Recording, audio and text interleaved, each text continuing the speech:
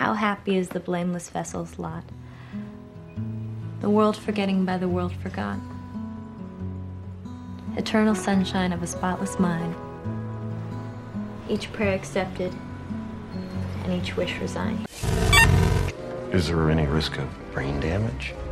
Well, technically speaking, the procedure is brain damage, but it's on a par with a night of heavy drinking. Nothing you'll miss.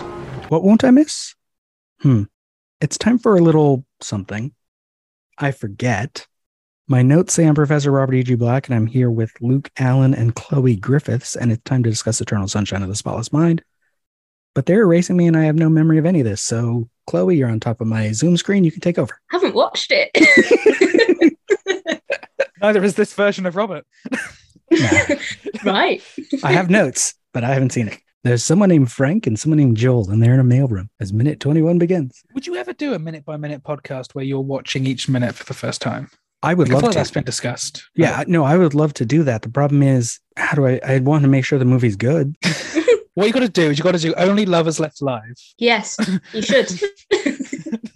I think you should. It's got John Hurt in it for a bit. There you go. He's a good actor. I don't know why that's my takeaway, but my only comment about the film my main message I sent you afterwards, Chloe, was John Hurt wasn't in the film enough. I know. You were like, I'm so sad he wasn't in it. I did that to myself sort of when I was doing Best Years of Our Lives episodes for 2 weeks. Oh, yeah. I didn't watch the movie until I had already done, 2 of my episodes? Okay. I recorded the first one just watching that minute, and that's it. And then elaborated on what could be the story of this character. What is he going through? And went through this whole thing. And then the next one, I'm like, I've now read the book the movie's based on, but I haven't watched the movie. Here's what I think. And went through that. And then I watched the movie and continued. I've only seen it once when I did the show, but it was all right. Yeah. Now, do you know what this movie's about, Chloe? I've seen the trailer ages ago and I can't remember what it's about. So no, not really. I know roughly, I think. But I've seen it several times and I don't know how to explain what it's about. Oh, that's easy. A guy is erasing his relationship with a woman, and so we see their relationship in reverse. There's the plot. Good point. Yeah. That hasn't even started yet, and we're at minute 21, though. We're only just not that long after the opening titles, aren't we? Because the opening titles are really late.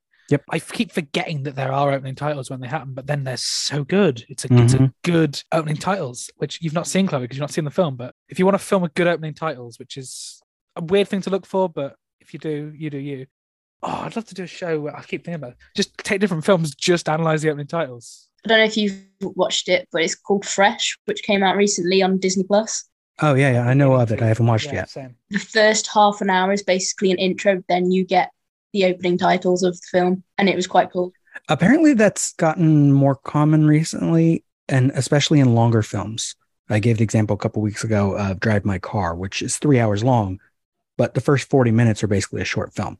And then the plot gets started. And so the credits aren't until that first section is done because it's telling its own little story. And then we follow that one character into the rest of the movie. In this minute, we have Frank and Joel in the mailroom. And then Joel will leave. I do have to make a correction, actually, because we get a better shot of the envelope from Lacuna at the beginning of this minute. And I have no idea where I got 210 East Grand from last week. I just misread it, or I don't know what I was looking at. The address on the envelope is 424, which does match the address over the door later, although it doesn't match the actual location. And then we get Joel after Frank asks him, got any big Valentine's Day plans with her? It's annoying because with Groundhog Day, I think we got such a brilliant minute as it to encapsulate the film from the perspective of you, Chloe, who've not seen them and don't know anything about it. This minute of Eternal Sunshine, I was like, I don't know what you would have to say about this without knowing the film. So, yeah. What do you think as a whole when you watch this minute? Were you just like, that was a minute? Well, the guy annoyed me, let's put it that way. He is annoying. Yeah, right. Just leave the guy alone. Joel walks away and he leans into the hallway to keep yelling after him about because he thinks he has a great judging joke when going. He's going to sleep. It's like, guy clearly doesn't want to talk to you. Right. Just stop. And judging someone like, I'm going to go to bed now. I was like, but it's only like, what did he say, 8:30 or something like that? I was like, you don't know what time he has to get up. Leave him alone. Obviously, it was a cover-up, but still, just I don't Well, he know. does need to go to sleep, He but just seemed to push something. not because of work. Yeah. But yeah, I feel as cover-ups go, even if you can read that as a cover-up, even me with like the lowest of social skills and reading people would go, you clearly don't want to have this conversation. So, let's not have this conversation. Yeah. Well, yeah, Joel is answered in single words, and then he's like, better make some reservations or something. And Joel is already walking away.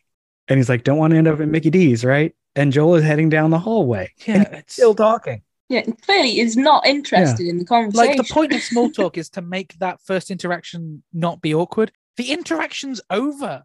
You don't need small talk anymore. Mm-hmm. It's pointless. He's so kind of forcing and annoying and bugging that he feels like he would be suited within an Alex Garland film of 2022.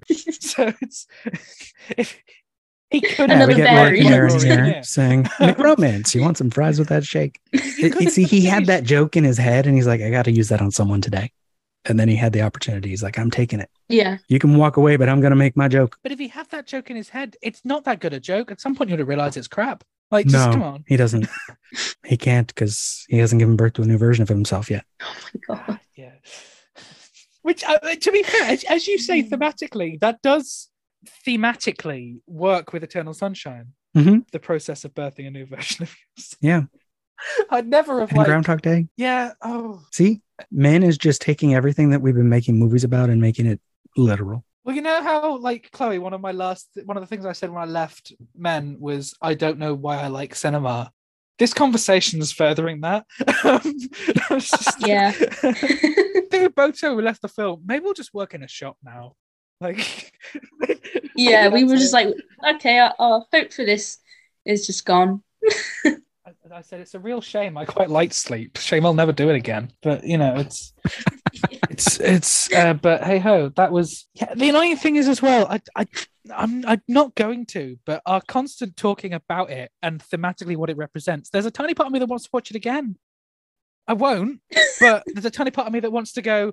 I kind of want to see whether that is a reading I could take. But I'll get that instead through video essays rather than. You know what? I don't think I'm going to forget that film, That's so a I don't very think I good need point. to rewatch it to yeah. know. It's already there in my head now. It's not going to go. So Joel does go to sleep, or he goes off to sleep. We'll bring us back to Eternal Sunshine. Joel didn't see Men before he No. went to bed, so he was fine. He wasn't out at the No. theater. He's Yeah. too upset. Yeah. And then Frank looks at his watch and like, it's 8:30, but Joel's gone. It doesn't matter. And then we get some interesting just series of insert shots. Joel's hands. He's opening his brand new pajamas, putting the pants on, putting the shirt on, buttoning it, getting this little pharmacy envelope out of the bag that he was carrying. They are nice pajamas. Yeah. It's also a weird choice, but someone actually explained it. I forget who said it earlier in this show, but they realized why he got new pajamas. It's because he doesn't normally sleep in pajamas and he knows people are going to be there while he's sleeping. So he bought nice pajamas. I was always like, this is a horrible choice. You're getting your memory erased tonight. You don't want to be wearing something new. Oh, You're yeah. going to wake up in the morning and freak the fuck out. Did you say as well there was some sort of pajama link to Groundhog Day? Or am I making Well, that up? up close, they look a lot darker, almost black. But in the wider shots, when there's the light in the morning, they look blue and mostly match Phil's pajamas in Groundhog Day, which in my blog, I would look for any link I could. So I was like, that's deliberate. Here's why. I think it's just coincidence. They wanted dark color. That's called film studies. That's absolutely just. Oh, that's yeah. I did 2 years of that's deliberate. Here's why. Everything's deliberate. And then I did the same thing with my evaluation on my coursework when it was explain all the decisions you made in this film. And it's like, this shot represents. Da, da, da, da. Now I just went, put camera there, mate. And then, can you see the actors? Yeah. Just put it there. Like the actors were on the screen. I figured that would work. Then the conversation was over. So I cut. Yeah. I had an obsessive moment because we see the label on his pharmacy bag, which is from Dwayne Reed, which is a real string of pharmacies in New York. The phone number is a 516 area code, which puts it in Nassau County, which is where Rockville Center is. So it would be near his apartment. And I did notice while it does have an address for him and an RX number, it does not say what drug he is taking. I was going to ask whether we knew what he was having. It's a single pill that's going to put him to sleep all night. We know they gave it to him. It does say quantity 1, refill 0, but nowhere does it say the name of the drug. I was like, what was the name of the drug they made up for the movie? They didn't make one up.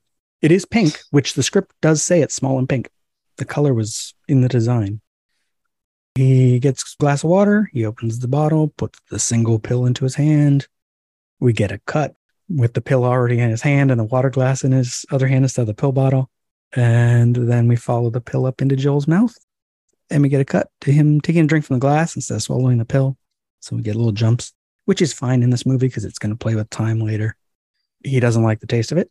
He grimaces. Then we get a moment that I really like and had forgotten was in here, as he kind of has this stare, like dread almost, like he just realized he's gone to, like he can't go back from this anymore. Once he swallows this pill, this thing's happening. But then there's like a sound of a train or something, and his eyes look one direction. There's a sound of a chime, and his eyes look the other direction. And they play it as he's reacting to the score, which I really like. Because it's like the movie is just, once he put that drug in, we're inside his head now. Oh, yeah. He's experiencing something beyond the reality of the film. But then we cut to view from outside, from inside the van. Patrick is singing. I have no idea what he is singing. In the script, he's supposed to be singing the song Maniac, but that is not what he's singing. And Stan tells him, Patrick, stop it. And then we get looking out the window past Joel at them, and he closes his blinds. He gets hit in the head by that birdhouse we saw at the beginning of the film. It's got the two little glass birds in it. There is a mistake at the end of this minute. It's the last thing I had in my notes, because he turns away from the window and he is not standing by that window anymore because those shelves are not near the window. Oh, yeah, that's interesting. I feel like it could still be like a deliberate decision. Oh, yeah. And it's not anything we would know. I didn't even realize he had a desk with a computer. I don't think we see it at other points in the movie. But I think it's something like that could be used to sort of subliminally make you feel uncomfortable. Right. It's not what we just saw behind him through the window. So something's wrong. Well, just like the cuts when he's taking the pill. Yeah. He puts the pill in his hand and we cut. He's not holding the pill bottle anymore. He's holding the water glass. He puts the pill to his mouth and we cut and he's drinking.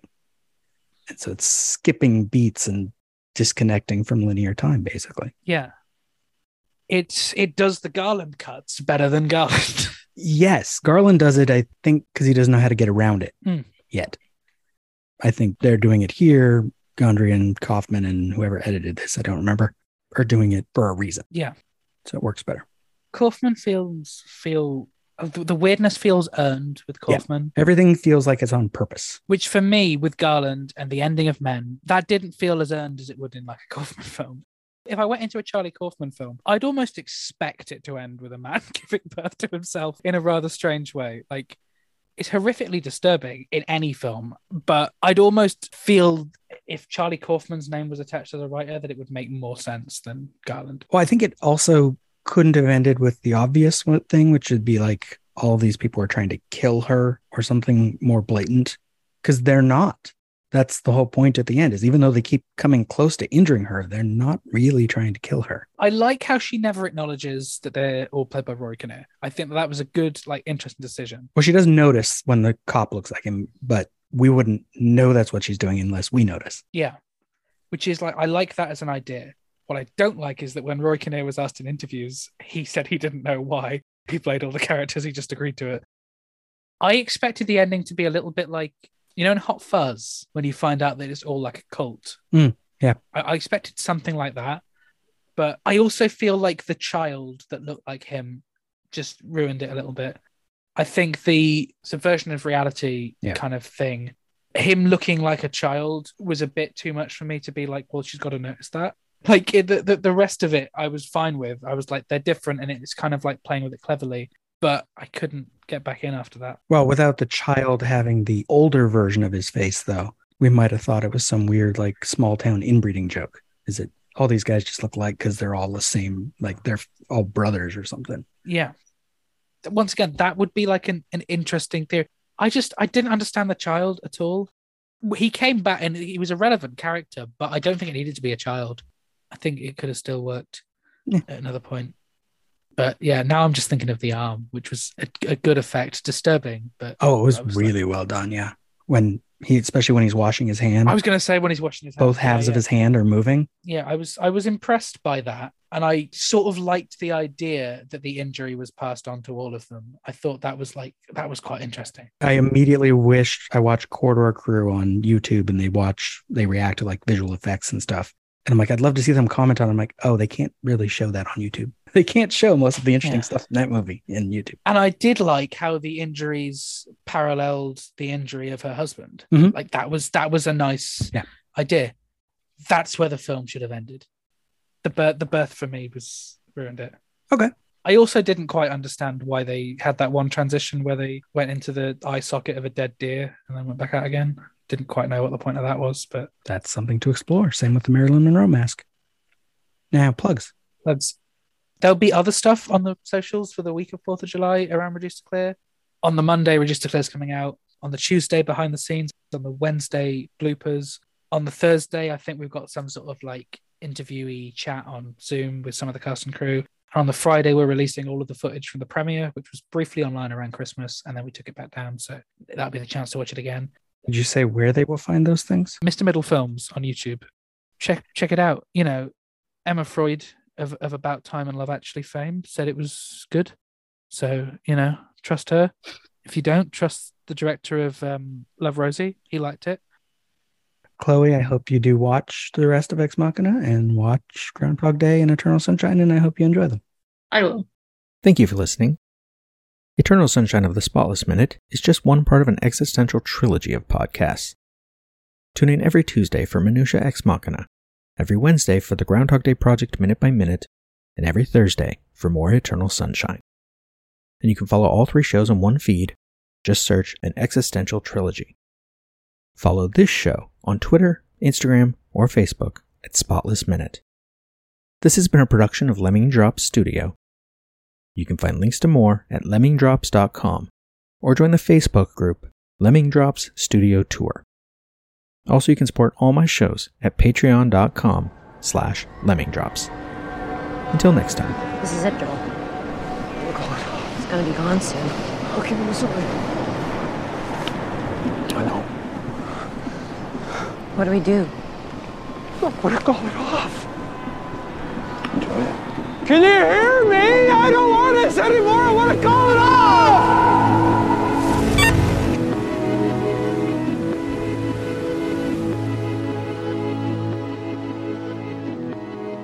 Obviously, because tangents happen on MXM shows, but it was we kind of right from the start. Not if I can help it in the editing bay. Yeah,